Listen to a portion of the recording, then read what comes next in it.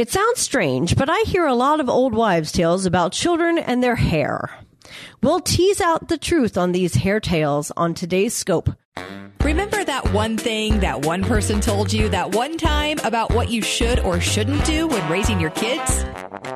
Find out if it's true or not. This is Debunking Old Wives' Tales with Dr. Cindy Gellner on the Scope. Parents often tell me that they shave their baby's head because it will make their hair grow in thicker. Unfortunately, that's not true, and all you'll have is a bald baby. Hair texture and growth rate are determined by genetics, and the only time a person's hair will change is if they've had chemotherapy. Then there's the opposite.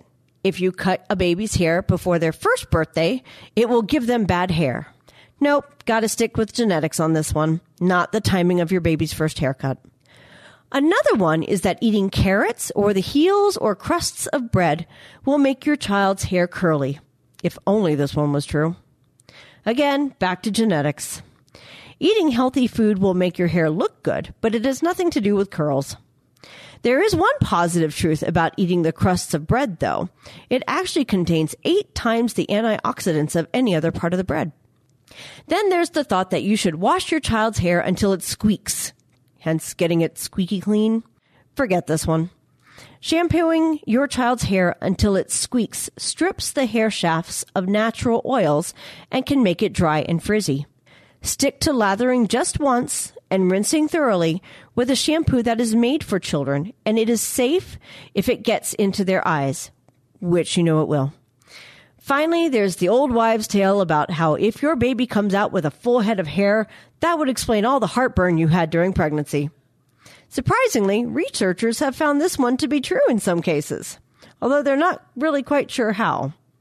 Wasn't the case for me. I had bad heartburn and 2 bald babies. So this one too really should be taken with a grain of salt. And if your child has no hair, that's okay as long as they're not over the age of, say, 1 or 2 and don't have any evidence of any hair formation. If that's the case, then you'll want to talk to your pediatrician. Have a question about a medical procedure? Want to learn more about a health condition? With over 2,000 interviews with our physicians and specialists, there's a pretty good chance you'll find what you want to know. Check it out at thescoperadio.com.